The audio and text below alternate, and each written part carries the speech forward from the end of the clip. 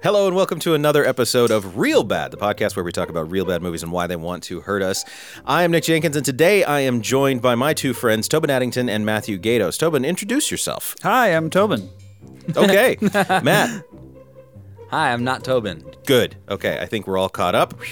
Today was a film suggested by Matthew Gatos. Yay. Boo.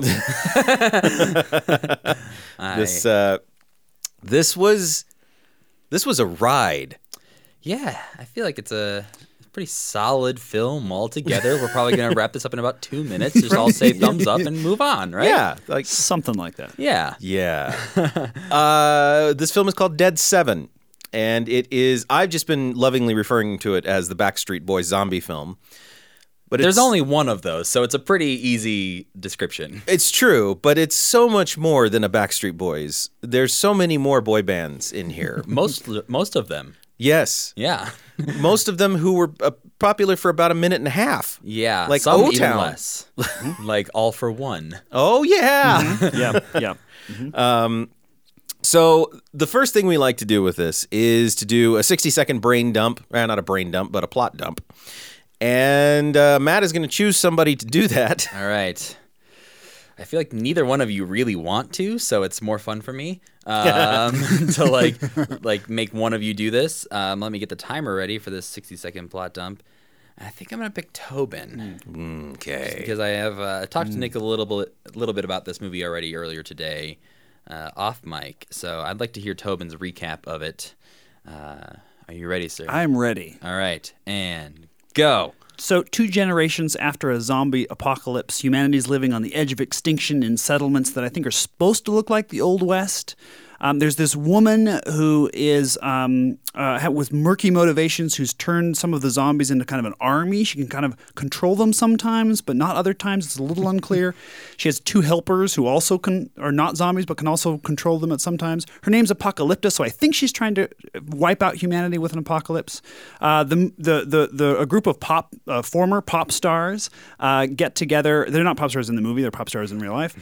Get together and decide to take her down. And they rip off a bunch of much, much better movies and gather 7 zombie killers of various levels of skill and stupidity. And then off they go to wipe out Apocalypta, and they're spraying zombie brains everywhere. And they meet this scythe-wielding witch, and they defeat her, Apocalypta's army, and credits roll, and I barf. Boom. That was 1 minute. I think, I like your mix of opinion and plot at the same time. Oh, I don't think that's opinion. I think that was all objective truth. That was objective. Yeah. Mm-hmm. I did like that. The one last note there that should be added in is they all died. They all died. Yes. Dead 7 is because they all ended up dead. All 7 of them. No. From the trailer. Wait, didn't Serene live? Serene lives, but The does she count tracker as one of the lady. 7? I don't think she's one of the 7. I don't think She she does counts. when her thing comes up. It says she is number 7 of the 7. that stupid thing with the things. Yes, right. Yes. Right. Got it. Yes. Yeah, so it uses tropes from better movies, as you said, and one of them right there is the harsh black and white, not black, gray, and white, not grayscale. No. It is just black and white. Yeah. Photography that's used. They use clips from the movie to introduce these characters, and it's noisy, and it's meant to rip off sort of a Tarantino style Or a Sin City thing. Yeah, or a Sin City Yeah. thing for introing these characters. Yeah, each character is introduced with the harsh intro, and there's like chapters to the movie as well that are introduced, and they're titled things like The Mine Full of Zombies. And so this is before they've gone into the mine, they decided to go towards the mine. But you as the audience get to know that, like, oh, they're gonna die. Like the chapter before they go to a brothel is called The Trap. And it's like, well, clearly this is going to be a trap. So, like, every chapter title in this movie also just gives away the next 10 minutes of the movie in a really strange decision. I like the idea of chapters in a movie. I don't mind the chapters. No. But I agree with you. Like, the chapters in this movie were weird because you're like any bit of like. At first, I was like, oh, okay, chapter 1. Attack on wherever they were, I think is what it was. And I was like, that's the best great. named chapter in the movie. Let's get things started. It's because you don't really know what's going on yet. You're given basically a very similar plot synopsis that the way you started yours off with is like 20 years after the apocalypse, this has happened. And you get that in a voiceover at the beginning that actually tells you quite a fair bit of story that you maybe wouldn't expect from such a simple movie. They actually do fill in a lot of the holes of the lore of this little weird world. And yet... Oh, yeah, they leave a lot of them wide open. But there are... They do try. They do try to create mythology here, for like, sure. for most of the movie, they're referring to the zombies as copperheads. And it's a really dumb name for zombies. But I think they're going for that Walking Dead trope of, like, everyone has different names for them, never the word zombie. And so... I think, and then you find out that the first zombies came from copper mines. Yeah, it was from the mining thing, and that's why it was copperheads. And I was like, okay, at least you have a reason. Yeah. For calling them copperheads. You didn't just decide one day to call them that. And it was Serene's grandfather was like Patient first Zero, zombie? right? Yeah. Or one of them. Yeah, the first one that anyone was aware of. Yeah. I think something important to anyone who hasn't seen this movie as well is that... Yes, please tell us about this movie. This movie, Dead 7, is an Asylum product. Asylum, which has brought us things like Sharknado and many films I think we talked about last week on Troll 2. Yeah, we did talk about it. We talked about Asylum quite a bit. This is a movie that was conceived by Nick Carter of the Backstreet Boys. I think I will be the resident boy band expert on this week's podcast. I don't. Was he actually in the, or wasn't he No, the younger Aaron brother Carter. of? Aaron Carter is the brother. Yes, Aaron Nick Carter Carter. is Nick a Carter brother. was in the band. Yes, Got it. Okay. Nick Carter With you. is one of the Backstreet It's Boys. really important that I know which Carter was in the Yes, band. Got it. I Okay. will help you out. Thank My boy band knowledge is deep. Good. So Bye. that's not them, Nick. That's NSYNC. That's Joey Fatone, the best actor in the movie. We'll get to him. No, he is not. Deborah Wilson is the best actor in this movie. Dead 7 was conceived by Nick Carter. It's a story by Nick Carter credit, so I think it's Nick Carter one night says like, you know, it'd be cool if cowboys and ninjas and Native American and apocalyptic people came together to fight zombies. And they were all from boy bands. And they were all from boy bands. I have some friends do I I can know? call. Yeah. This was released surprisingly in 2016. I want to stop you right there because that is the first. When I was watching this, I legitimately I remember hearing about it being shot in Butte. Right. It So was I shot very, very near to where we are. Yeah, so I remember hearing about it. I don't remember when I heard about it. I had like dissociated when I'd heard about it from like anything else. And I'm watching this and I'm thinking 2004, 2005 maybe. And then I happened to just look on IMDb as I was watching and it was 2016. Yeah, this was shot in 2015. He my came up with the God. idea in 2014 and it was released in 2016. Well, I'll say this, Very- he's efficient. Yeah, very efficient. That's what Asylum is known for, is their efficiency. Got an idea, go film it, make it. Yeah. The screenwriter on this has like one other credit that I've never heard of. There's not much information to be found about this screenwriter, so I don't know if it's a friend of Nick Carter's. Right. Because the director is someone who has directed Nick Carter's music videos and also has directed like 125 episodes of Big Brother. So it's mostly like a TV music video director, which I think is also somewhat telling of the final Apparent, yeah. product of like the style of filmmaking in this is very, very fast editing. Like the shot lengths are like 1 second, 2 seconds a piece, Right, and then right. it cuts to the next thing. When I first started the movie, I would say within 20 seconds, I started having this sinking feeling in my stomach. I'm going, oh God, this is hard to watch because the editing was just so in your face. And it calmed down a bit after that. I mean, it's still overly cut. Like it is, any editor should, with worth their salt, would look at this and say this is overcut. But at the same time, who knows what the footage actually looked like that they were working with? This editor might have salvaged a movie out of something that might have seemed unsalvageable, and the way you do that is by cutting the hell out of it. Yeah, there's Because this was to be like they did release this on TV first on Sci-Fi, and I think they struggled to hit that hour and a half length because there are so many shots of nature just thrown into this movie to fill time, where it's like you hear like an eagle caw, and then there's like Right. a drone shot of nature, and then a picture of a mountain, and then this other shot of nature, and then this other shot of a mountain, and it's just like if you take all the nature stock footage in this movie and add it up, it's probably a good 15 minutes of the movie. And it's like, I just had this thought. Does anybody else find it weird that a lot of times low-budget filmmakers have a tough time making it to 90 minutes? it is interesting. And high-budget filmmakers have a tough time Keeping it getting under it three. down Yeah. to 2 hours. Yeah. That's true. Like the rumored cut of Justice League was like 4 hours, the first rough cut of it, and then Yeah. it got down to like 250, and then finally down to like 2 hours. But like that is definitely the reverse problem. You're right. Right, yeah. Like there are Mhm. lots of Right. those really cheap like Netflix movies you put on, and there's filled with stock footage, Yeah. or filled with like little throwaway shots that mean nothing, and they're just time filler. It's just adding some meat in there to like be like, let's get this to an hour and a half. What is that? Like, why? Why is there that dichotomy? You know? Yeah, well, it's a smaller canvas. They have to be with the smaller budget. You're working with a smaller canvas anyway, right? So you're going to have. I mean, this has a lot of characters. Although I'm not sure you can call any of them characters. It has a lot of people running around with names, doing things. But I think Apocalypta is a character. I think Whiskey Joe's a character. He likes whiskey, and his name is Joe. Perhaps we're veering into caricature. Anyway, continue. No. Just to say that the smaller the canvas, sometimes the movie doesn't need to be the story can't sustain 2 hours. 2.5 hours, as opposed to then when you get all of the, I can make an argument about Christopher Nolan getting more and more resources and the movies get more and more bloated and then are long again, not for any apparent reason in some cases. And I think that may have something to do with it. Just that the canvas is bigger, and so there's more. They can do more. They've got more money. They're going to put more on screen. They're going to have more scenes. There's just more. So you just have the ability to not really self-edit in writing, even. Maybe, yeah. And I You're think like, I don't have to maybe. worry about Right.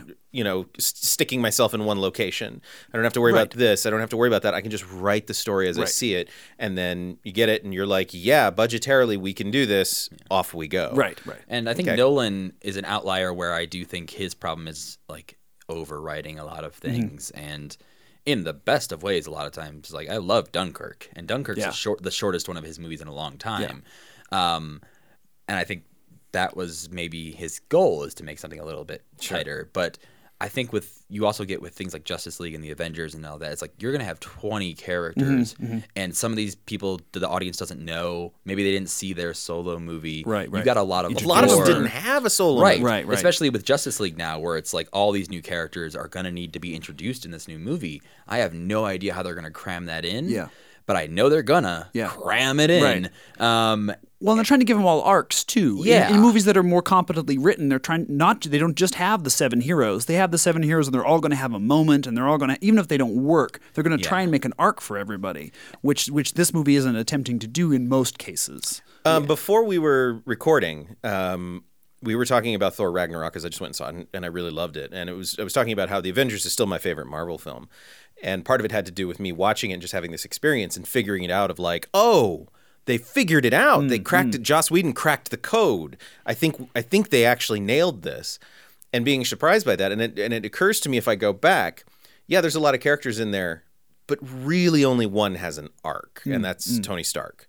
Tony Stark has the arc of going from selfish to selfless by the end. You know what I mean? They choose to do that depending on the movie. Like obviously, Captain America: Civil War is a movie with most of the Avengers, Right. But it's Captain America's story at the heart of it, Right. And in that one, it's obviously easier because it's his movie. It's got his name in the title. It's easier to tell. But I like when they do that of picking one or two of the characters to focus the arc on, rather than. Again, I keep shitting on this movie, but Justice League, the trailers, The movie we have not seen yet. Oh yes. yeah, no, it'll probably end up on this podcast. And Matt is pushing that to be be our Already? first Wow. to be our first theatrical. Oh, like the first one we do the week it week comes of release out. kind of Yeah. thing. Yeah, okay. Yeah, I because see. I have high hopes that it's going to be deserving of being this podcast. Look, I don't like to see people fail. I really don't. I want to see. I want to see, unless they are terrible people. I don't want to see them fail. And Zack Snyder seems like an all right guy. Yeah. And he has some really good visual storytelling capabilities. And He just so uses the same ones. well, he does, but all a lot the of time. directors do. And So I'm not hoping that Justice League is bad, okay? I'm just looking at it and I keep having this same reaction of like, I don't know how this is going to come together into anything usable. And that's my thought process too. Like, I want to go to see Justice League and be like, holy cow, favorite superhero movie ever. That is my wish. And that could be our podcast that That day. would Right, be, which could be interesting. I yeah. would gladly admit to that. But like, seeing Suicide Squad, seeing Batman v Superman, Even Man of Steel. yeah, even Man of Steel, like the fact that Wonder Woman was great doesn't give me hope for the rest of that movie. It's the exception that Right. that proves the rule. Yeah. Like I'm sure they're gonna they're doing reshoots and edits, and they're gonna put a lot more Wonder Woman in that Sure, movie for sure. because they know people loved it. But I don't know that that's gonna help. Yeah. But it's just a mess of a movie, I assume. And I feel like talking about Dead 7, that is the one thing I came with. This is a mess. It doesn't Yeah. really have. I had to ask Matt when we started talking about it. What were they trying to do again? And that is very unclear. Like you said in your plot wrap up, that they decide they're going to go kill Apocalypta. Right. Pretty much because she is terrorizing the towns with her army of zombies. Apparently. Right. But we don't. One, it looks like she has 10 zombies. They like go to her corral and it looks like she's got 10. So that's not that hard to Right. kill.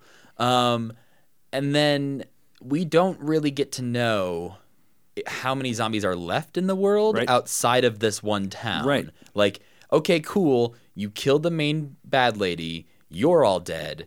Is the rest of the world still screwed? Right. Like, are there still millions of zombies running around the world? Or is this it? Right. And so that was really unclear to me. And because they all die, and she dies, Yeah. everyone just loses, I think, and the zombies win. Yeah. So I feel like that's what they were trying to go for was this, and it's one of the same things that I hate talking about this movie by talking about other movies. But let's keep doing it. Yeah. Is it you bringing up Justice League again? no, I'm bringing up Rogue One. Okay. Ah, okay. That like, Spoilers. yeah, okay. So there's just in I can case. sense spoilers are coming. There are some spoilers coming here for Rogue One. If you don't want to hear them, I will put a time code of when we stop talking about Rogue One in the description. But starting right now. So a lot of the reason that some people cite for really liking Rogue One, and the interesting thing is all three of us in this room do not like Rogue One, is that, everybody died and it was dark. and you know, that's not a reason. I don't find that to be a reason to like a movie. Any action movie with any violence is going to have a lot of death. And if you are excited about your hero dying, maybe you need to examine some things. There was only one death I cared about in Rogue One, and that was K2SO. It was the robot, right? Only death in Right. that entire movie where I'm like, oh no. I find it to be a very adolescent thing that adolescent Nick would have gravitated I towards. thought you were talking about Nick Carter for a second. Sorry, you. probably Well, him too. Yeah, I think yeah. him too. Or even today, I would. Yeah, this idea of like, that's what makes it serious. That's what carries the weight. Is that everybody dies. And okay, I think we're done talking about Rogue One here. But that was my thing is like, I think a lot of people are attracted to that element of things. And I had absolutely no feeling about anything. Anybody here. Anybody. Like, with the slight exception of, I had two exceptions. I think Deborah Wilson did a very interesting job, which she was Apocalypta. Matt and I were talking earlier, and he was like, I wonder if they told her what movie she was in. Yeah, Because she feels like she's in a completely different type of movie as most of the characters in this film Yeah. do. Yeah. But I'd rather see hers than a lot of the it others. also seems like she didn't get to see the other parts of the script. Like they gave her lines to say like 5 minutes before they rolled the camera, and were like, "Yell these, please." Here's some language you're gonna speak these in. Go. Yeah, yeah. And she did that. I mean, she really She went went. for it. Oh Like, yeah, I'd say if anyone like is committed to their role wholeheartedly in this film, it is Deborah Wilson. And while we're talking about it, I did want to bring up the cast because Go for it. We've right, mentioned a right. few of the boy band members and a few of the boy bands, but I wanted to run through some of these because it is a lot of boy band members. Your main characters are Nick Carter plays Jack. He is a cowboy sheriff type character. He's like the man in black. The gunslinger. The gunslinger, You yeah. hear about him early on, like, he'll never show up. Right. And then he shows up right when he needs to. His brother, who says he'll never show up, is played by Jeff Timmons, which is the buff guy from 98 Degrees. Dude's huge. He's just jacked. Yeah. And he has his shirt off a few times in this movie, so... And both times I was like, good for you. Yeah, like clearly I those would be scenes too, are, yeah. those scenes are in there so that you can look at him shirtless. That's Nothing wrong with that. no, yeah. We're talking about going back to Justice League, and the trailers. Jason Momoa shows up. I'm like, all right, I'm fine. Let's watch Jason Momoa. Huh? Like I was pitching them again more Justice League talk, but my idea for the perfect Justice League movie is a Jay and Silent Bob style movie where the Jay character is played by Wonder Woman. So she gets all of the lines, all of the jokes, all of the fun, and Aquaman, Jason Momoa, just stands there silently, shirtless through the entire film. Until it's at just one those point, two. he says, "My man." Yeah, I'm sold. That's it. That's the whole movie. The Flash, he doesn't need to be there. Cyborg doesn't need to be there. Batman, maybe he can pop up just for some plot connectivity to the last movie. But that's my idea for the perfect Justice League movie. Continuing with the cast of this movie, however, we've got Joey Fatone from NSYNC playing Whiskey Joe. Again, he went for it. Really went for it. As far as people who stay in their character throughout the movie, I think he is one of the few. Yeah, he leans into it for sure. Yeah. We have Not a good actor, but No. he really leaned into it. He tried. Yeah. Like if you saw him in a local like theater production, you'd be like, "Hey, I like that good guy. job." He seemed to know the movie he was in. Yes, that's a very good point. He knew the movie he was in. Right. Carrie Keegan plays Daisy Jane. I don't know precisely what you would know Carrie Keegan from. She was on a series of Celebrity Apprentice. She has been a Playboy Playmate. She has been on reality shows. She's been on TV a lot, but not in like a giant role that you would maybe know her Yeah, from. and I think she's done a couple other acting things, but nothing like Yeah. big. She's actually perfectly fine in here.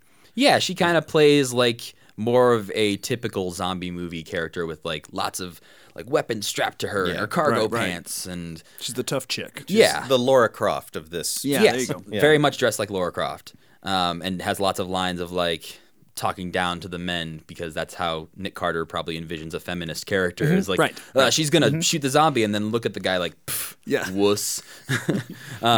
We've got AJ McLean from Backstreet Boys as Johnny Vermillion, which is As essentially the Jack Joker. Sparrow meets the Joker. Yeah. He kind of walks around slurring his words a lot like this and then suddenly laughs. Yeah. Yeah. Yeah. But he works for Apocalypta, who is played by Deborah Wilson, and he's the one who kind of sicks the zombies on the the good guys. Or turns people into zombies. Yeah, he's got some sort of little... It's hard to say what he does. He has an injection that he gives people. One time.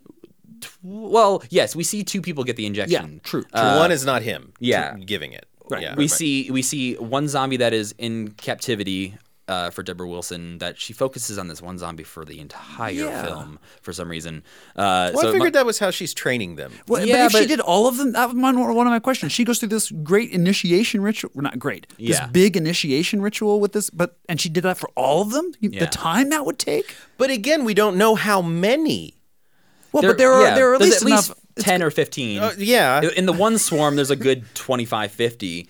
And if she spent like days training each and every one of by them, one? that's ridiculous. Tobin doesn't buy it. No, I don't buy it either. I That don't. like by the end of the movie, I'm like, she's still talking to this one dude. exactly.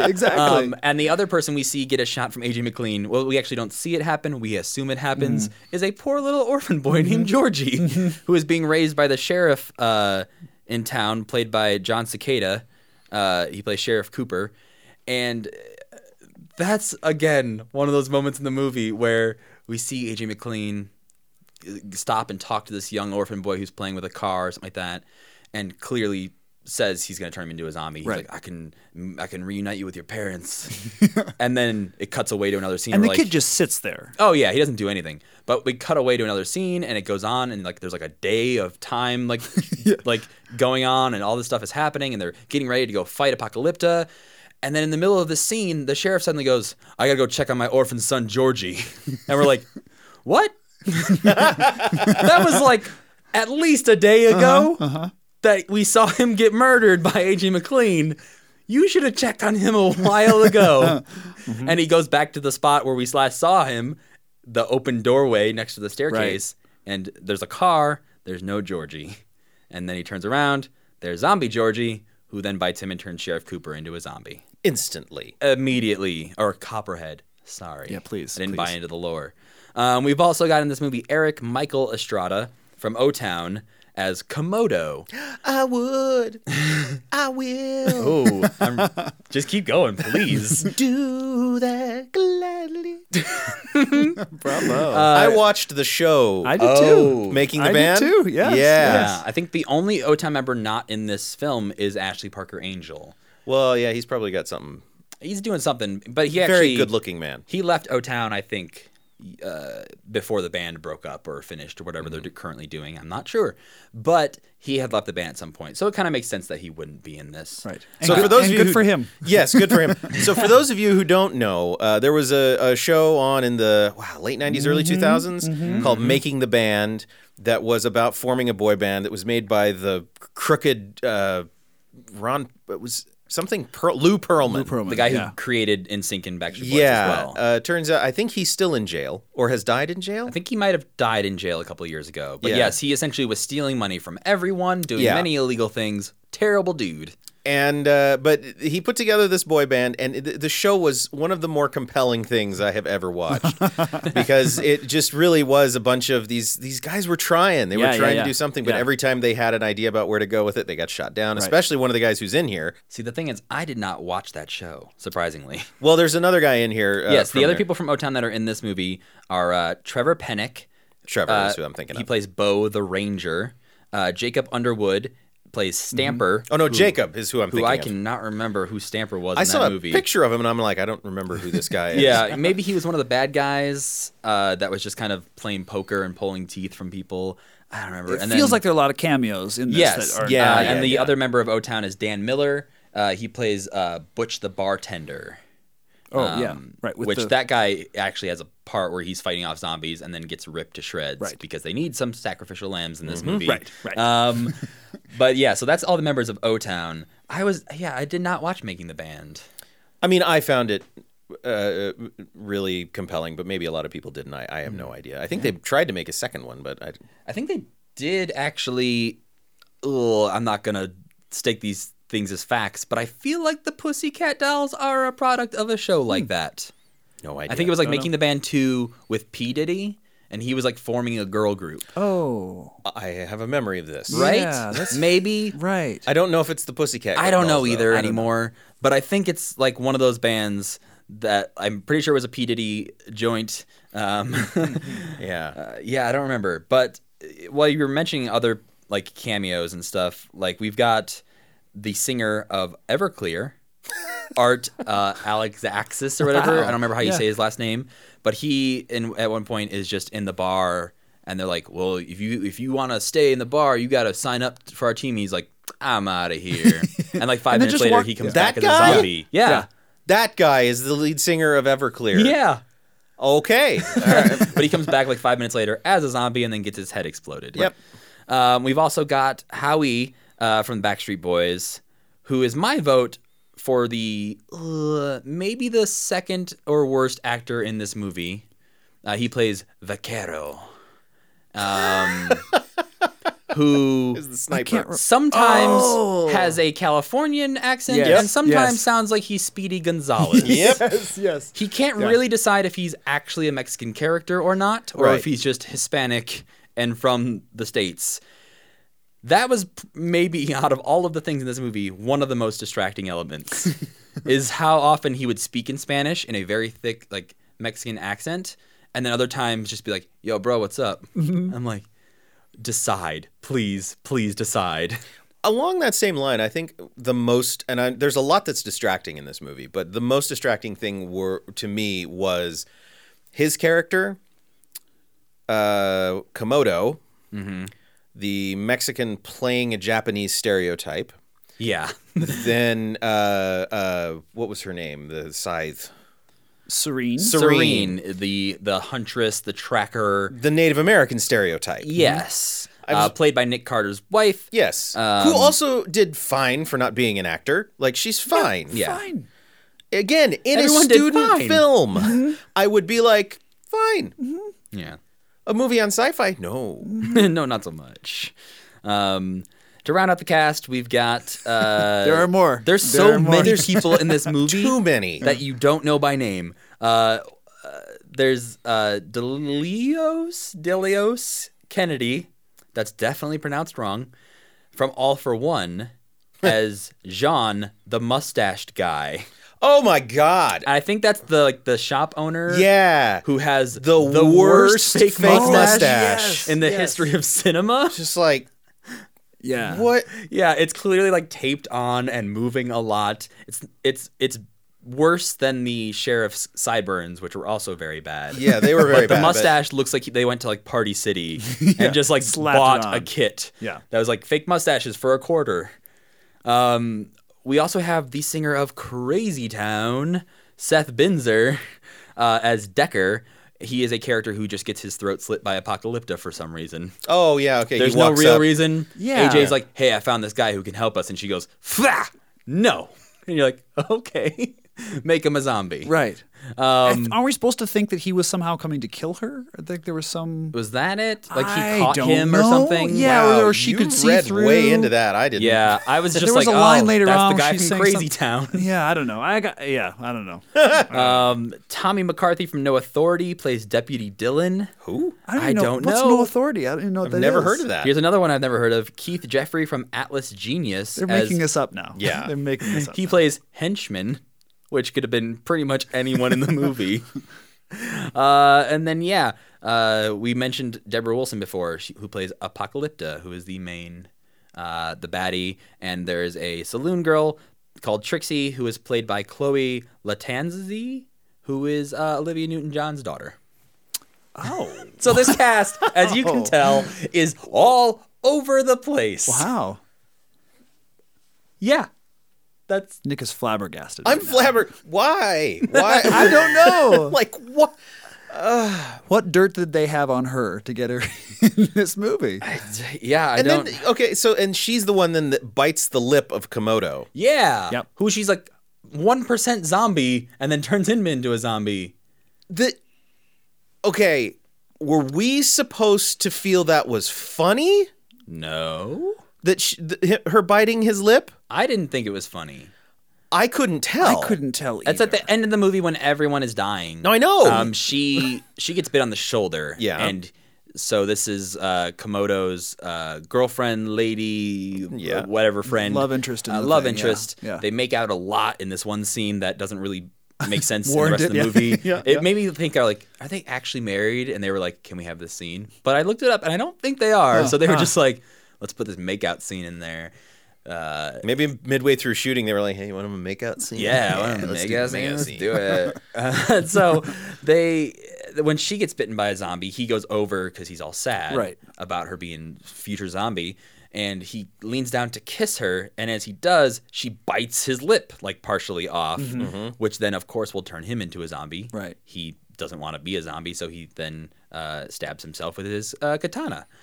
Which also doesn't make any sense. That wouldn't stop you from being a zombie. No, also it's going to be a miserable slow death, and then Yeah. you still become zombie. Yeah, Like yeah. cut your head off somehow. I thought he was going to be badass and cut his head off. Yeah. The way he Yeah. lifted Yeah. the sword up, I was like, oh, Yeah. okay. Yeah. Yeah. No, he just stabs himself in the stomach. Yeah. And with a bad CGI knife. Yes. Or Very sword. bad CGI sword. He like stabs it. You can kind of see it goes off to the left a little bit of his Yeah. side. Yeah. And then he falls over, and you can see this like little gray thing Yep. just like pivoting around his back. Okay. Yeah, I did not necessarily think that was funny, but I was like, what else did you think was gonna happen? You kissed a zombie. Yeah. Good job with the cast, by the way. Because that did blow my mind. Like, there's a lot Yeah. there that I'm like, what? And who all thought this would be good? Well, it was funny because the ones that I recognized visually, where I was like, I'm pretty sure that's the singer from Crazy Town. And then I look it up, I'm like, Yep. yeah. But one last note about the cast: when Nick Carter conceived this movie, he had like went to a Comic-Con in like 2014 and talked about this as like, I want to make a zombie movie, and it, like headlines started coming out like, that he wanted to have his Backstreet Boy friends and NSYNC friends in it, and they were going to be together in this movie. And his initial pitch was like, hey, everyone who was ever famous in the 90s and 2000s, want to be in my movie? Most of them clearly said no. But he directly reached out via Twitter, which is the best way to get someone cast in your movie, to Mel B from the Spice Girls. Oh, she got better things to do. Yeah, she's like hosting America's Got Talent and stuff. She's way better off. Yeah. He wanted Jonathan Taylor Thomas, who is also not really acting anymore. But still a better actor than anyone else in this And then movie. he wanted the poor man's Jonathan Taylor Thomas, Devon Sawa, who I feel like totally could have been in this movie. Yeah. I don't know what he's doing. He wanted Hilary Duff to be Hilary in it. Duff is so much better than this. Yeah, movie. she's busy too. He also wanted Cisco, who I feel like he maybe could have gotten. Yeah. But for some reason didn't show up. My favorite thing, though, my favorite person he tried to go after to get in this movie, to play his brother, first of all, he didn't think of his own brother because I think they have some family issues going on in the Carter family. He wanted Niall from One Direction to play his young brother in this movie. Why is that weird? Because One Direction is still a very huge popular band, and Niall is popular on his own. Oh, One Direction. Yes. The One Direction. I'm sorry. The very famous, still popular, relevant boy band. Right. I like that Nick Carter did think he could get him. Yeah. Well, you got to try. Yeah. I also would have liked to hear his American accent. I wish he had tried more.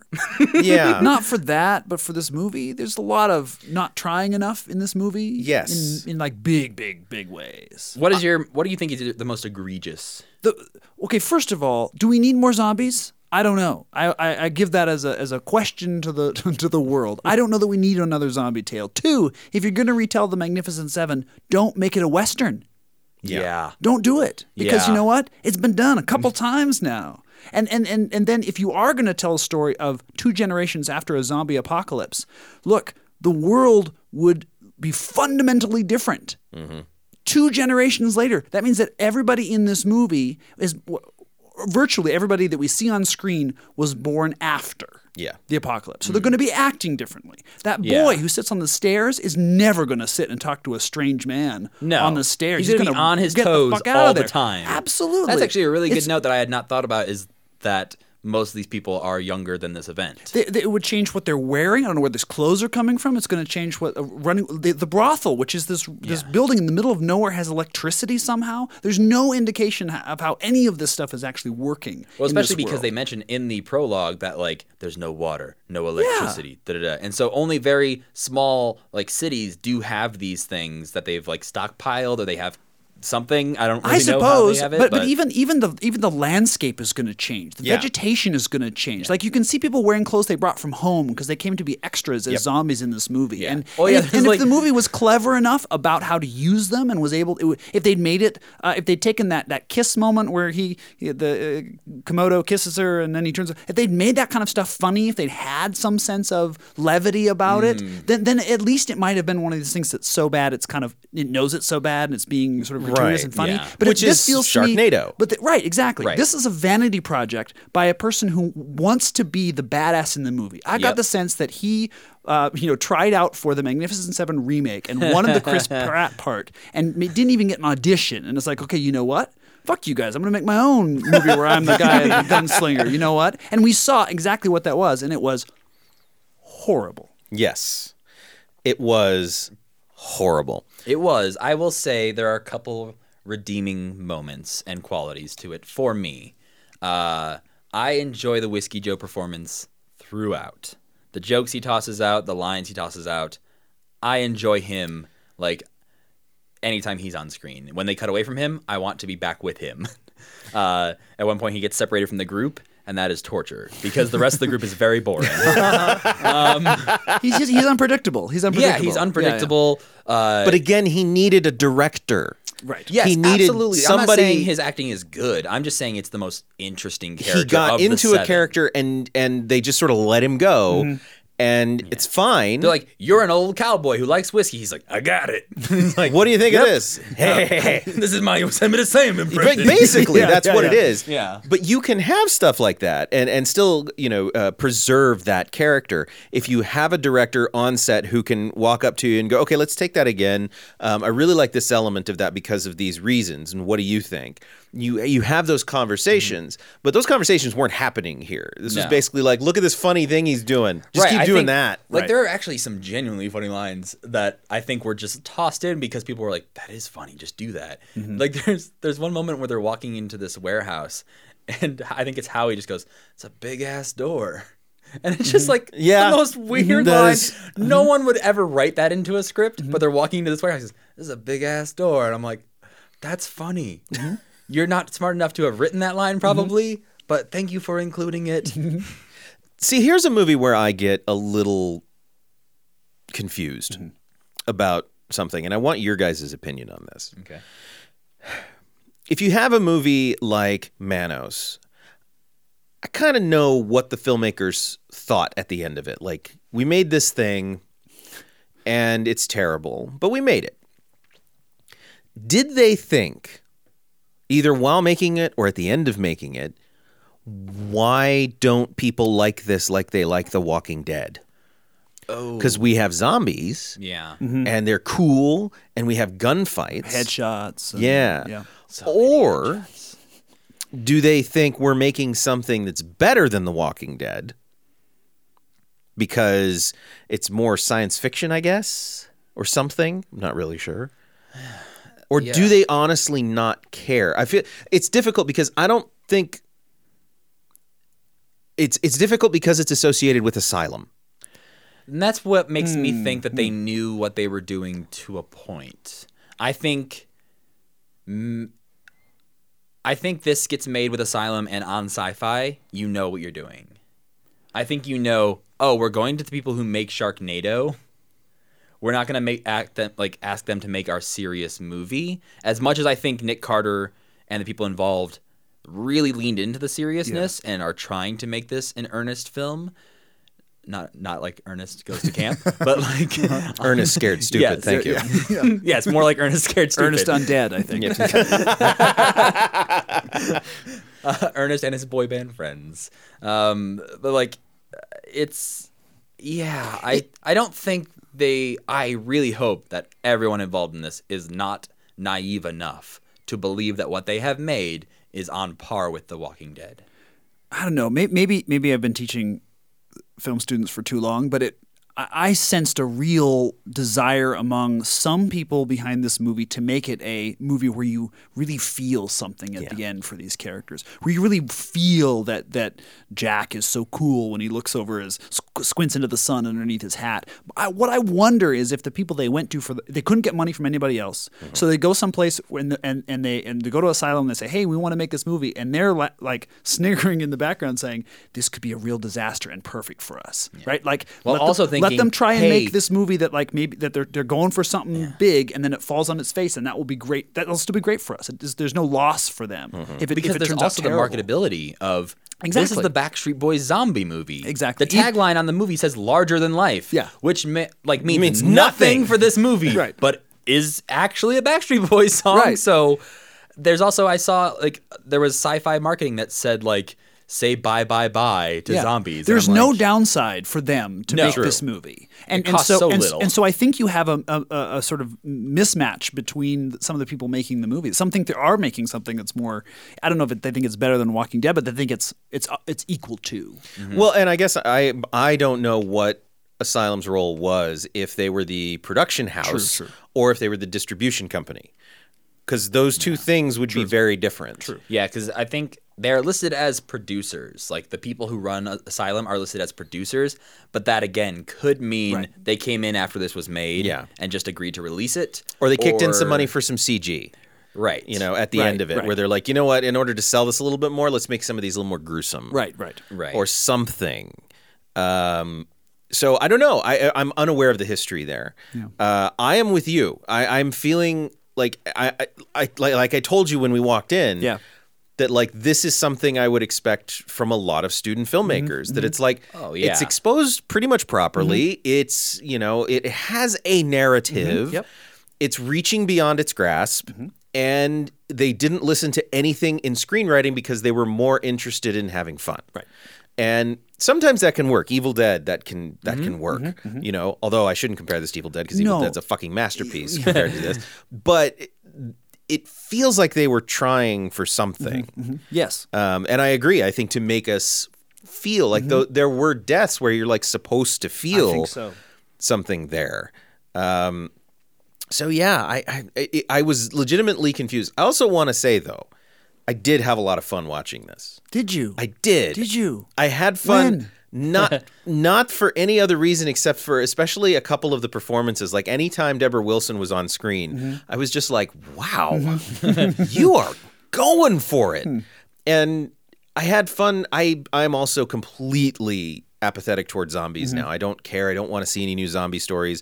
Joss Whedon once pitched a zombie story at Comic-Con that I was like, yes, I would watch that zombie story, and that's pretty much it, which is what if you actually had the cure and you couldn't just shoot every zombie because you could actually cure them. And your whole job was to get the cure from point A to point B. Like he said, he was more interested in that, and suddenly I was like, I'm more interested in that. They're not just fodder. That makes me rethink how I played Last of Us. I was like, fuck, I shouldn't have been killing any zombies. Look, I have tried every game you can play where you are in sneak mode, and I always lose until I go into, I'm just going to kill everybody. Now I can win the game. But so I am also there. And so it was also fun to me to just sort of see, like, there's so many B-movie zombie movies. And I know this one, maybe it was because there were boy band members in it. Maybe because I kept going, why is Eric Estrada in a samurai outfit? Maybe they're wearing Jordans. Wearing Jordans. Like, what? Why did they cast this person here and this person here? That my brain was engaged through the whole thing. Not with the film. I wasn't with the arc. I wasn't with any of the characters. I wasn't with any of the characters. You can't be. You can't be. And then I was constantly like, we got some racist problems here. Yeah. That, like, again, something at least a lot of like cultural ignorance and stupidity or of like appropriation. Well, you're right, straight up appropriation, but I don't think it's even purposeful. I think they were thinking they're being respectful, or given the benefit of the doubt, I think they're also looking at it of, we're so far removed from this human society that everyone's like regressing back to like older forms of living.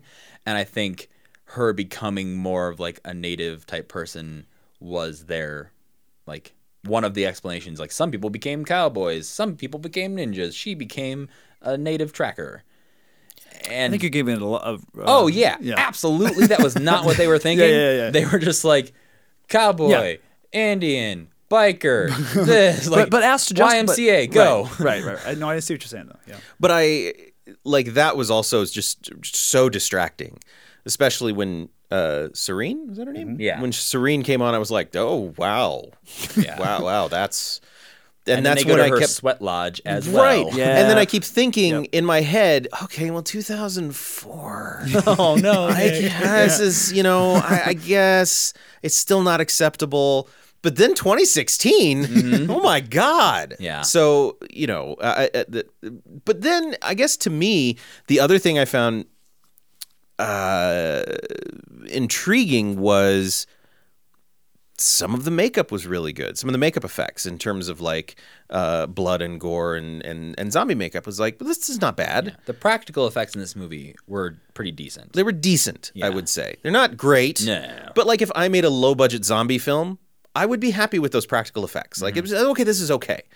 But then we add the CG on top of that in some really weird places. Like the first one is the sheriff, who they can't wake up. Which what in the hell? Oh yeah, there's a sheriff at one of the towns. Yeah, who they're trying to wake him up, and there's zombies trying to eat him, and then they just eat him, and he still doesn't wake up. Yeah. I don't really understand. He sleeps through being eaten by a zombie or bit by a zombie and being turned into a zombie, and then he wakes up.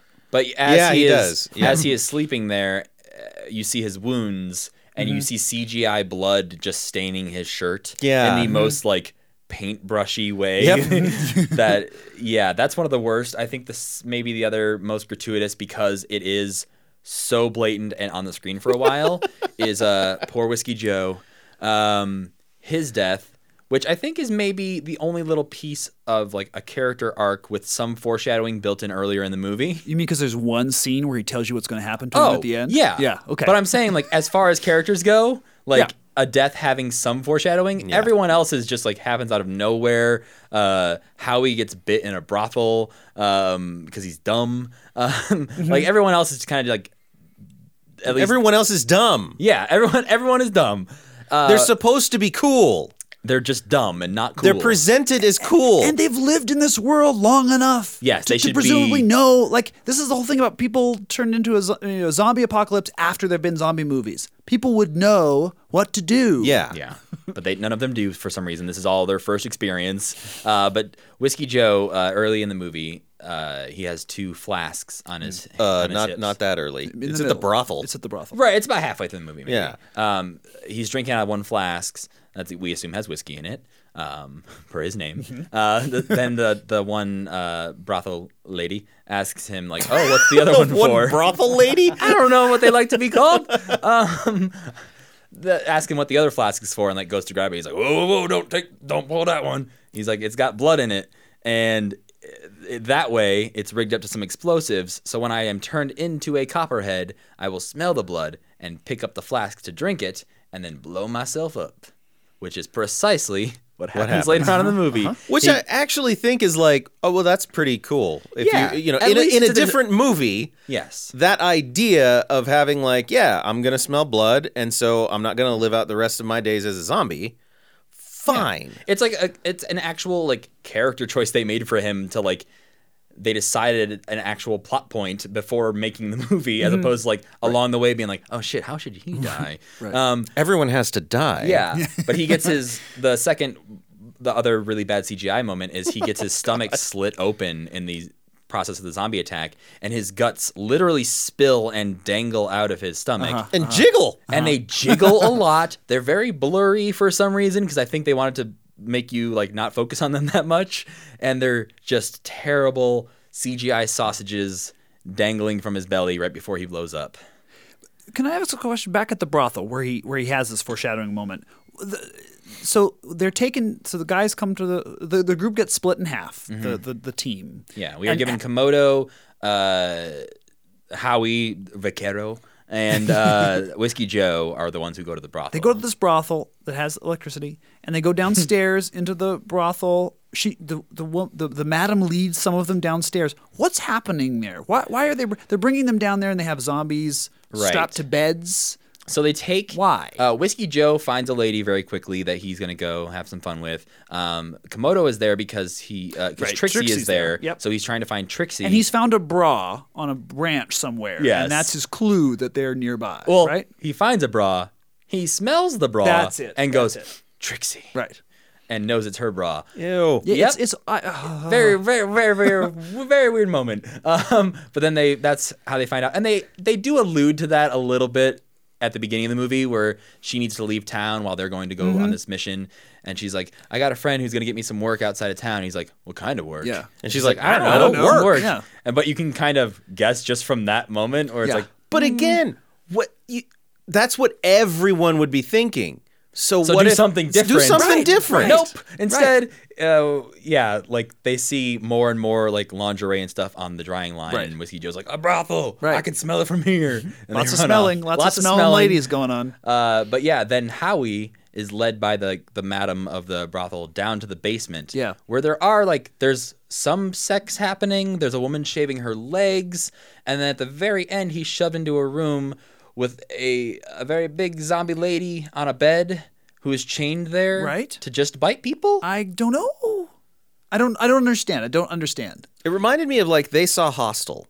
Yeah, it was very much a hostile scene. Yeah, where they're going through each room. I only hear they're playing it for laughs. Ha, there might be gay people in the world. Yeah. Yeah, that was the one where Yeah. I don't want to give them too much credit for that scene at all because it was kind of like a weird, like, oh, the joke is that there's gay people here. But the fact that like Whiskey Joe and the other brothel lady were both kind of like, oh no, cool, you make your money. Like they were cool with it. The joke being in the movie was bad taste. Yeah, but the characters in the movie handled it respectfully. I suppose. Sort of. I I don't know. suppose. I was just, God, I would just... They could have handled it worse. Yes, Yep. absolutely. They could have handled could've it handled it worse. worse. They could, like, Yeah. Whiskey Joe could have seen that and been like, "Oh, get me the fuck out of here!" Yeah. Like, Yeah. Yeah. Nevertheless, the joke itself was homophobic. Yes. But it's a weird hostel situation where they're sort of going room to room and the doors are just like they don't know they don't know what's behind which door, which is weird.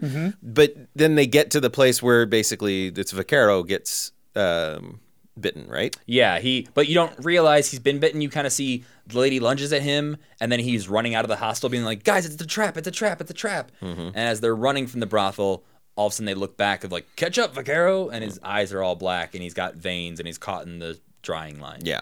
and then they have to shoot him. I think After Whiskey Joe plays the harmonica a little bit. Yeah, he plays Amazing Grace on the harmonica, and then shoots his friend in the face.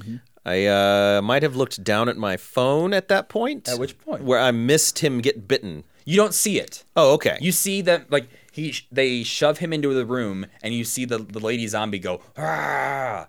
And then it cuts away. Okay. It's meant to be a surprise. Right. I And so you literally assume- might have just like gone, what time is it? Right. Oh, and then I missed it. Okay. Right, and so I think you're just like you're supposed to assume he's dead at that point, Sure. maybe, or he got attacked.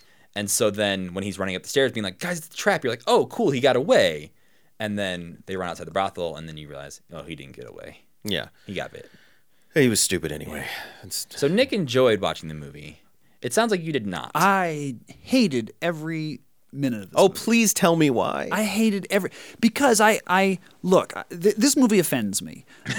Not the movie itself. No, I think you and I might be on the same page, but go ahead. The fact that people that this movie got money to get made, and that money could have made better movies. That money could have made movies by people who thought through the world they were creating, the characters that they had. That was directed by someone who had a point of view. That was shot in a way that makes this glorious countryside that we live in not just look flat. Like there are. It was a waste. It was a waste of people's time and effort and talent. And I resent the people behind this movie for wasting that time on this material. Would that be something you could say about every Asylum picture? I've never seen another Asylum picture. Okay. I don't. Because I think they would probably all fall into that category for you. But don't again. I haven't seen, so you can tell me. But isn't part of them like the Sharknado stuff is supposed to be so bad it's good, stupid fun?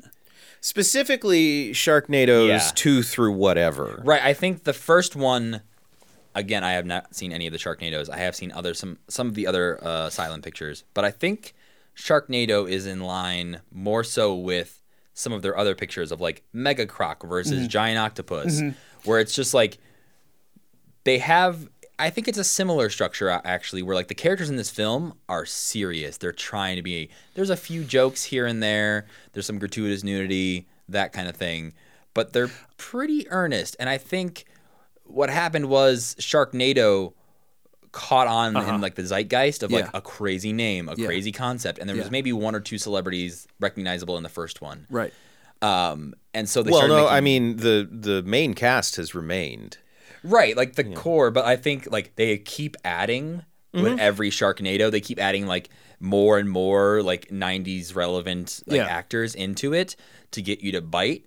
No pun intended. Sorry about You that didn't one. mean to do that on I purpose. didn't, I swear.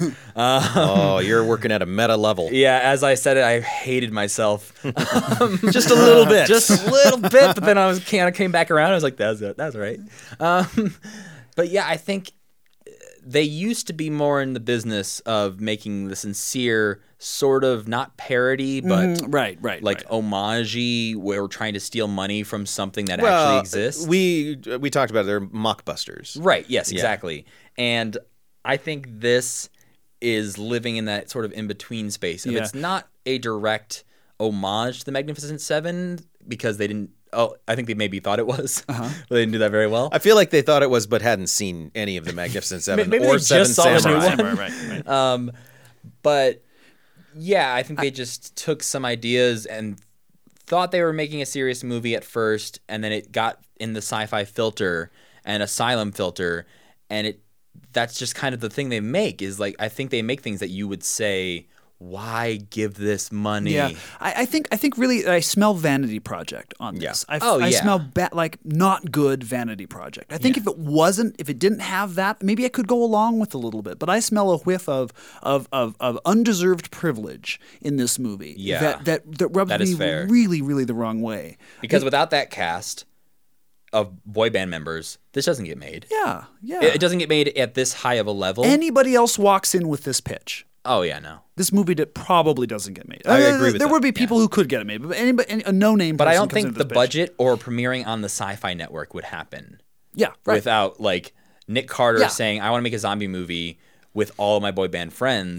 Yeah. Like that's the way you get this made, Yeah. because that's every headline that I ever saw about this movie when it came out was Backstreet Boys and NSYNC coming together to make a zombie movie. I do not hold it against the people who gave them the money to make it. I hold it against the people who use the money in this way to tell this Right. story in this way. Yeah, I agree with that. It is something that frustrates me a lot. And it's a weird thing, too, because like when you pitched that to me, if you said, hey, the Backstreet Boys want to make a zombie movie with NSYNC, I'm like, well, that sounds like a cool idea. Sure, go for it. Feels But like then more when like you a look, Saturday morning animated cartoon. well, I mean, even that, but like the issue here is more that this movie is nothing. Yeah. yeah. There's nothing here, and I'm not saying that in a metaphorical way. I'm saying that there's no real story, there's no real plot, there's no real characters. It's nothing, and it's not even a jokey way to get them to sing.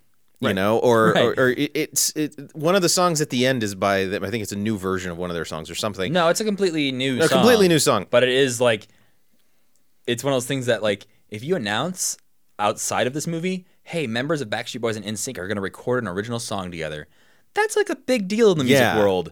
But because they did it for this movie, it was barely a ripple. Yeah. Right. So yeah, I don't know. Matt, what was your? So, as I said earlier, I think I am the resident boy band expert. Growing up, I was very much in the pop music. Like, I was in like 6th grade buying Backstreet Boys albums and NSYNC albums. And so it's very much a nostalgia thing for me, where I'll still listen to those CDs from time to time just because it reminds me of being like 6th, 7th grade. And I heard about this movie coming out, and I was like, oh, I'm definitely watching that. And I watched it like the month it came out. Like, I watched it as soon as I could, like online. And I feel like I enjoy watching it. I can see all of its faults. I can especially see where the filmmakers didn't care. I think that's one of the most egregious things. It's just like the moments where you're like, you didn't even care to try. We talked about this. Like- The idea that like when Apocalypta is killed.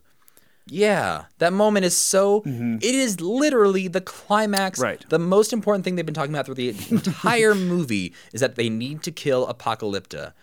And the way it's done is once like Whiskey Joe blows up, or maybe it's when Komodo stabs himself, somebody dies. It cuts back to Jack fighting Apocalypta, and they're face to face, looking like they're about to kiss, and they're just grinning and staring at each other really intensely. You didn't see what led up to this moment. They're just there, and then all of a sudden you hear like a stabbing noise, and Apocalypta slowly falls, and she is dead. And that's it. Well, then the zombies come in too. Right, the zombies do kneeling in finish the her ground, off. and yeah. But then immediately Nick Carter is bitten by a little girl zombie, and then he is killed and turned into a zombie. But that moment, like all the deaths up to then, as much as they like didn't mean anything, and in the moments they like really try to be emotional and they're not, at least they had time to build to it and show you like, oh, we see him getting surrounded slowly, so he's gonna die. We know in it's that spot. coming. Yeah. We see Komodo's Trixie. We see her get bit, and then we see him get bit. Like, we see the moments leading to that, with the main villain being killed with an off-screen stab that we didn't see a knife, I don't think, at any point. She pulls it, right? Doesn't she have the Did knife? she? She comes at him with a Oh knife. yeah, she does. Oh, yeah. Yeah. But it's confusing. You don't. Yes, yeah, absolutely, yeah. because you didn't. Before that, it's maybe been 3-4 minutes Right. since you've seen that Exactly, knife. exactly. You forget she has it. I did. And I've seen this movie twice. And even the second time I was like, what's that? Oh, right, stabbing. But without that sound of the like, Yeah. you don't know that she's being stabbed. You just see her fall slowly to the ground without him having to exert much effort at all. This is a classic, I don't want to say student film, but definitely young filmmaker thing is you come back from your shoots and you go, oh, we didn't get the shot to say this thing. Right. And that's where the ineptitude comes across too, because there's other scenes where they got 5 angles of Billy walking from the motorcycle over to a shed. Right. Also, you would have no gas, by the way. Yes. I also read something about this movie, like a review of this movie, where they pointed out that if you pay attention, he rides that motorcycle about 10 feet at a time. Like, he never, like, really rides it in the movie. He, like, rides it over to someone and then pushing stops. it from off screen, and he just like coasts, and they put in the sound later. All right, we need a downhill section of the set. But yeah, I do enjoy the movie. I'm not going to necessarily say go watch it. I think if you, like me, are a fan of boy bands and like seeing them just do fun stuff, you will enjoy it. Especially if you're like, oh, hey, that's Joey Fatone being Yosemite Sam. That's crazy. Oh, Nick Carter is taking himself seriously as the badass. That's funny. Yeah. That's not what the filmmakers probably wanted you to think, but I think that's what makes it enjoyable for me and able to watch it multiple times and still enjoy it. Well, then on that same note, like, I think it's fair to move into asking how we would fix this. Okay. Tobin, I fear I know your answer. Burn it. Yeah, you have to burn this to the ground. Yeah, I look. It may be there's a taste issue as well. Yes. I my wife jokes that I'll watch almost anything. You put on something and there's shadows are flickering on that wall, a movie's being projected, and I'm going to watch it. Right. So I like to think that I have sort of broad taste. However, so there's a taste component. If someone is going to make a boy band 90s boy band zombie western, then there are things that you could do. You could choose a character to follow through the course of the movie. You could develop them as a human being. You could come up with the rules of the world, the metaphysics of the zombie. How is Apocalypto controlling these zombies? She like licks blood out of one of their mouths at one point in a kind of cool moment. She does this thing, but I'm like, how does that not turn into a zombie? This was exactly what my feeling was. Yeah, just like, oh, wait, is this not blood transmitted? Is she inoculated? Is there something that's special about her that They're she's really lucky it's not blood transmitted, by the way, because at one point in the movie, there's 2 girls who are about to be attacked by zombies. Billy rides up on his motorcycle behind him, shoots very dangerously both zombies in the back of the head, and their head just explode in a cloud of blood onto these 2 girls, which was one of my favorite moments because it's one of those like, oh, the hero's going to save the girls, but he pulls up, splatters them with blood, and then just peels away. I'm just like, okay, that's at least a little bit of a turn on the traditional movie moment, but apparently blood is not the answer. Yeah, so you would solve those problems, and you would work out the lore, the mythology of it all. I just don't want to. I don't know that I want to see that movie either. So there are ways. Look, there are ways you could do it. I would just burn it to the ground and go make something else. Right. Matt, a lot of my issues were small things like that, like building up the lore and like even the smallest things of like it opens with that attack on whatever junction, and then we cut to another town and it just says 10 miles east. It doesn't say if it's east of that town. It doesn't say east of where. That's a great point. It just says this city 10 miles east, and then later on we get like the brothel and it says 22 miles north, and you're like, of where? Well, of the last place where we were. am I supposed to be tracking this? Right. Like, okay, did we just move 10 miles east and now we're going straight north from there 22 miles? Because I'm confused. And just those are the moments where I'm like, they didn't care enough to really think that through. They were just like, it needs to be further away. Okay, it's 22 miles away. Got it. Graphics guy goes in. My biggest thing, and I think one of the things that you could fix without having to completely undo the movie would be the editing. I think if the footage is there, which maybe it's not, maybe everything was shot to be very... Well, that's the big question. Right. Yeah. Maybe everything was shot to be that quickly edited because it was made by like a TV music video producer guy. Mm-hmm. But I think there are scenes that you could let linger just 3 seconds longer. And the pacing. Just like the joke that you talked about where the girls are splattered with blood. Yeah. Just as that joke was starting to sink in, they cut it away. Right, and I'm like, right. you could have given me 5 more frames, 10 more frames. Yes. And that would have been funny. Right. Yes. And those are the moments in the film for me where I'm like, that could have been scary had you let it, like, if you cut it off just a hair earlier before you see the zombie trip or you see, like, that zombie slip out of character or something. Like, there's little moments that I feel like it's not going to make it a great movie. I think it can be a better movie with better editing. So that's, if I was going to make a better version of the same movie, Sure. I would change the editing. I think to me, most of this is conceptual. Most of the problems I have with it are conceptual problems. It's like you didn't conceive this. Nothing is fully conceived. It's not a character piece. It's not scary. It's overcut to feel like Dawn of the Dead, Zack Snyder's Dawn of the Dead, without understanding that without understanding what fast cutting is used for. Right. It's like Battlefield Earth, which I don't know if either of you've ever seen. Thankfully, not yet. Yeah, you will. I but, assume. But Battlefield Earth, every angle is canted. But it doesn't, and Roger Ebert said, I think, but they didn't, the filmmaker never bothered to figure out why other filmmakers Who do directed that. that movie? I can't remember. He's made other things, though. Okay. So conceptually, I think this movie is a problem. If you start with nothing fully formed out, and you're not like an ensemble cast who's going to go in and do something like... who's the guy that did MASH? Robert Altman? Robert Altman. If you're not going to go in and do something like Altman where you work with characters and you work with actors and then it becomes about that, then you literally have nothing. Right, You just have nothing to do. Here's my thing is the 2 ways I looked at this that I could have found something interesting, and this is what I would tell a student if I got this script. I would say, okay, one, you could make this just, first of all, make it a zombie thing that's in the Old West. Don't do this in the Good call. future. Just make it a city that's cut off and they've got to deal with a zombie apocalypse. Because then you get to focus on characters in their city. You don't have to worry about tracking where they're going. You don't have to worry about anything else. You can still have Apocalypta in there somewhere. She's the one leading the charge for whatever. I'm still not sure what she was trying to do. But then maybe you give her some sort of agency that way.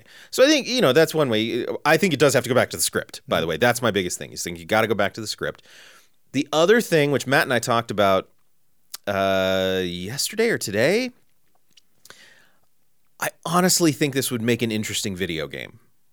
Oh, sure. I think the idea of a main antagonist who is controlling zombies in ways we can't figure out, mixed with a Magnificent Seven element, I would play that video game, especially if it's anything from a first-person shooter to an open-world thing like Skyrim. Like, I think the bare bones of those ideas are usable. And It makes sense, too, because, like, the goal is to get up the mountain and kill the boss. yeah. The characters are a weird, like, concoction. Could have specialties. Yeah. It's like they each have a different, like, character trait and, like, they're each very... Each have their own weapons. Right. It's like, okay, you have the cowboy who's got the revolver. You have the katana wielding ninja. Like, you have the archetypes there for video game characters. And the chapters feel Yeah. like taken Yeah. out of Absolutely. segments of video game. Yeah. Yeah, and that was the thing that occurred to me. It's like, I don't want to watch this movie, but I would love to play this game. Yeah. I think those are the 2 ways that I would do it. But both of them require going back to the script and going in a different direction. Can I say that I had a pair of students a number of years ago who wrote a feature that is that is this movie set in the Old West. That was great. It was Yeah, it was I an definitely action feel like that comedy works. Western like period zombie movie, and it How was has Sam really Raimi good. not made that movie? I don't know. That's like his. That's his Bread and little butter. wheelhouse. That's- Yeah. That's all of it right there. Yeah, because I think it's a simple enough idea that gives you lots of options and lots of ways to deal with characters and lots of ways to think of ways creatively in the screenwriting process. So yeah, I would love to do that. Matt, rate this movie. Ooh. Okay. So This is going to be interesting because I'm going to have similar things to say, I think, with Tobin, but a I think we're going to go different different rating. directions. Yeah. I think so too. So my scale is the possessed mushroom puppet scale, which is a Tried and true. the tried and true. Everyone's using it. The kids these days, it's sweeping the nation. The PMP scale. It's a level of enjoyment scale. I think I might have given Mario Brothers a 5 or a 4, maybe. 4 or 5. I can't remember off the top of my Because I head. really enjoy watching Super Mario Brothers. You are weird. Yeah, this one I enjoy watching, but not as much as Super Mario Brothers. So I feel like I have to give it a 3. Okay. I don't think I do half stars on my system. Half a mushroom puppet. Yeah. If I A did, mushroom puppet is already kind of halved. Yeah. So, So. I'll say it's like a 3 or a 4 for me because I do really enjoy watching it, but I can see all of the flaws very clearly. I understand. I understand why you guys don't like it. Whereas like other films we've watched that we've disagreed on, I don't understand the other person's thinking as much. Like Manos. Yeah, Manos did not make any sense. Yeah. I will never understand the enjoyment of Manos, and I don't think you'll ever understand my enjoyment of Super Mario Brothers. No, I won't. Whereas like with this, I totally get it. And I'll do mine now, and I'll let Tobin finish up. I rate all of mine with categories like a storm. So category 1, it's not too bad. Maybe it's kind of exciting even. And a category 5 could kill you. I'm honestly going to give this a 3. All right. Right in the middle. My biggest problem with it is that it is, at the end of the day, kind of nothing. But I also have that same resentment towards it, that it's like the money you spent making this movie, if you just put a little more thought into it, with the resources you had at hand, you could have made something much more interesting and much more weird or even much more straightforward. Like you could have done a lot of different things, and instead you did this sort of middle of the road nothing with it. And I'm going to say it's a 3. It's probably not a film I'll ever watch again. Fair. For any reason. Well, it's, because like I will watch Manos every once in a while if I'm, in the mood to just sort of be ponderous about something. Usually I watch it with the Mystery Science Theater guys, but it's... What if there was a Backstreet Boys commentary? No. Okay. Just putting that out there. I don't think that No, exists. I would ask you what they said. Because I would rather talk to you about it than... I would totally watch Give us the highlights of that. Yeah. So that's it. A category 3 for me. Tobin? So I have the Torgo scale is my scale also from Manos. 1 to 5 Torgos. Torgos being how much are there things in this movie to recommend it? This is the second worst movie I've ever watched all the way through. This has made me more angry than all but one other movies that I've seen to What is that completion. other one? It's called, I'm so glad you asked. It's called Generation starring Keanu Reeves. I was on a podcast about it through cageclub.me. Go find that podcast. It's very entertaining. Generation Don't ever watch the movie. So, how many Torgos is this movie worth? I tried to give it a half a Torgo because it was shot in Montana, and I like the fact that someone's coming here and spending money to make a movie. Yeah. I agree with that, yeah. But I can't do it. This is 0 Torgos. There's nothing in this movie to recommend it. This is This movie has no value. This is an incoherent, unmotivated, lazy abomination of a vanity project, and I never, ever will watch it again. Yeah. All right. I think that does have to do a lot, I think, with like my enjoyment does mostly come from my interest in watching the boy band members. Totally. I mean, I think they're like outside of that, there is nothing. there are terrible movies that I love. But this is not one of them. No. But if you had to recommend something else that is real good to leave the audience with so they can go watch something and get the taste out of this, what would your recommendation be? So I'm going to give two. One, I assume people have seen, but I would send them back to The Seven Samurai, which is one of my favorite movies of all time, which this movie doesn't know it's drawing on, and is because it's drawing on it maybe through having seen, like a preview, a trailer for Magnificent Seven, right? So it's like we're through Somebody several. told them, I saw this movie once. Yeah, exactly. Someone said into it, you know what this movie's kind of like? Magnificent Seven, and then they described it, and they went. So I would urge people to go back and watch Seven Samurai, which is a beautiful film that gets me. It's more I feel such emotion as the characters who do die, because they don't all die, but those that die in that movie, I really feel for them in that movie. But the other one I'm going to recommend is a 2009 movie called Carriers. Have you guys ever seen Carriers? Yeah, I haven't seen it, but I've heard of it. I know about it. So Carriers is a movie made by a pair of twins, Alex and David Pasteur, and it's about I guess it's more like a virus movie. It's a small group of people traveling across the country trying to survive, after a sort of a plague. Even though the plague kind of turns people into zombies, so they pitched it as kind of a horror movie, but it's much more of a sort of, and they take the rules of the world very seriously. The movie does. Chris Pine's in it. Kiernan Shipka from Mad Men, the girl from Mad Men, is in it. Christopher Maloney's in it. It's got a bunch of Emily Van Camp is in it. So it's a great cast, and it's a small little movie that I think that does some of the things this movie is trying to do much, much, much better. So watch Carriers from 2009. All right. Matt? I'm going to go a very, very different direction because I was trying to think of things like I almost recommended The Quick and the Dead. Because the thing is Sam Raimi, because like it's a Western. Now that we've been talking about it, I was like, make Quick and the Dead 2 and then put zombies in it. Like, come on, Sam Raimi, what else are you doing? Quick and the Dead also sort of a fantasy Western.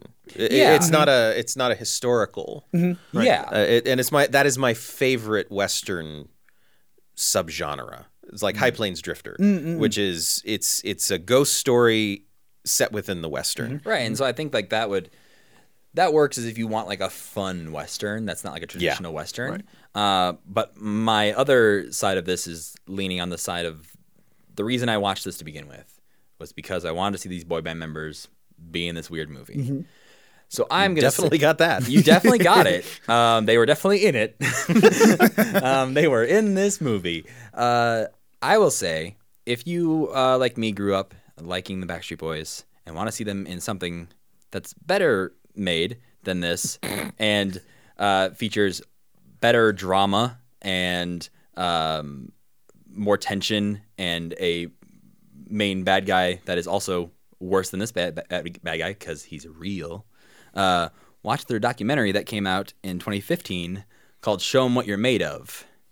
It's about the Backstreet Boys trying to come together to make like a reuniting tour and album. And it goes through all of their backstory of like how they became a thing. And it talks about that guy, like Luke Pearlman, and like how much of a piece of shit he was, but also they would not have careers without him. Right. So it's very like, for so long, they were like, this guy is the best person in our lives. He made our lives happen. And then like realized he stole all of our money. So they deal with that. But not all of it. No. A lot of it. Yeah. Yeah. They still have lots of money. Yeah. But let's be clear. What's interesting about the documentary that like I didn't necessarily expect when I watched it because it popped up on Netflix and I was like, this is new. Oh, what is this? I'm going to watch it. There's like it's kind of like the Metallica documentary. Some Kind of Monster. It's shot like that, like an unfiltered look at this process of being a band. And the lead singer of the Backstreet Boys, Brian, is like, with age, his voice is kind of going out. And he's struggling through rehearsals and all this stuff. And they're just like, all right, let's call rehearsals for today. Let's rest.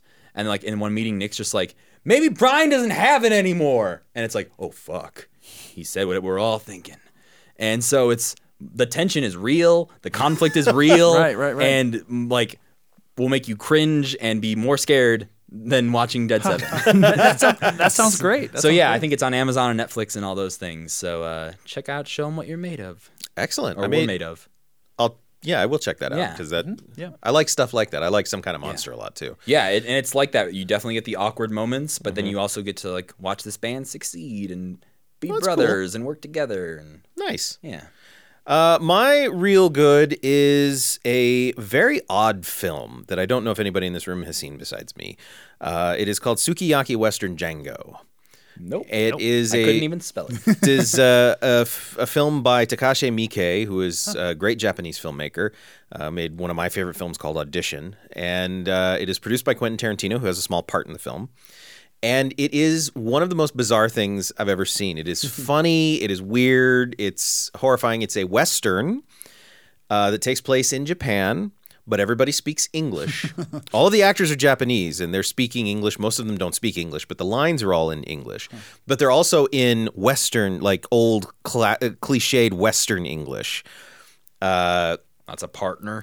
Yeah, very weird, and it's a weird film to get used to because it's not a typical 3-act structure. It's very strange, but it's about this town that is overrun with 2 gangs. So it's very much like Yojimbo. Mm-hmm, yeah. There's 2 gangs, and a guy comes into town, but he's not playing them against each other. He's just coming in town to fucking kill them. And his name is Django, and it's inspired by, of course, the Django series, which Quentin Tarantino was inspired to go make Django Unchained. It is very bizarre. There's a lot of also the sort of time differences, like the gangs. One of the gangs wears like 1950 style Letterman jackets. And the leader is obsessed with Henry VIII and insists that his gang call him Henry.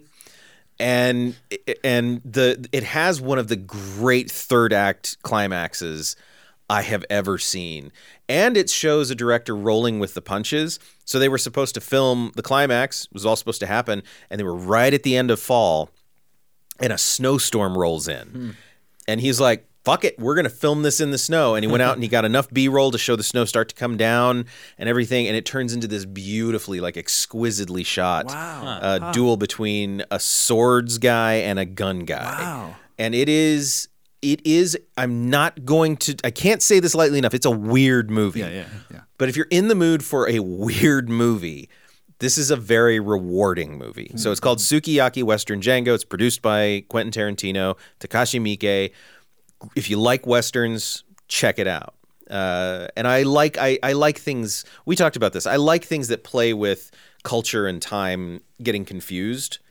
I think our problem is always that, like, yeah, we're going to confuse everything with Japanese culture, but we're not having Japanese people. It's all white people. And I'm like, well, come on, man. It was the problem with Firefly. Like, it's all Chinese and American culture, but only, but no Chinese people. And it's like, well, why? So yeah, there's that. And I think that does it for this episode of Real Bad. Me and Matt are going to be at PodCon.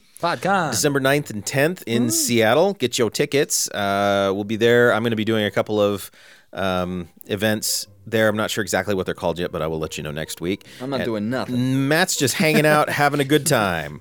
And Tobin, where can people find you? They can find me on Twitter at Tobin Addington, all one word, and they can find me podcasting through the Cage Club network, cageclub.me. We're doing, as I've said before, a series of podcasts called Cinemakers about the movies of Steven Soderbergh. And as this podcast comes out, you'll be able to go hear our discussion of one of my favorite movies, The Limey.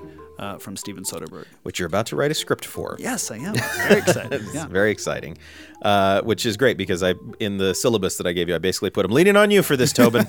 This is your favorite movie. Well, one of your favorite movies. One of my favorites, yep. Yeah. Excellent. Matt, you're at Matthew Gatos on everything? Yeah, pretty much. Twitter, Instagram, that's pretty much all I do these days. I have a YouTube channel also. It's Matthew Gatos, but I don't really use that much. So it's a dry desert wasteland where occasionally I'll upload a video. I don't upload videos to my YouTube anymore. So go subscribe and cross your fingers. Yeah, who knows? You can find us at Real Bad Pod, and please go to iTunes and rate and review. We'd really appreciate it. Give us 5 possessed mushroom puppets. Yeah, on iTunes. That would be really cool. Okay, well, don't know what we're doing next week. I'm sure it will be something weird. Until then, this has been Real Bad.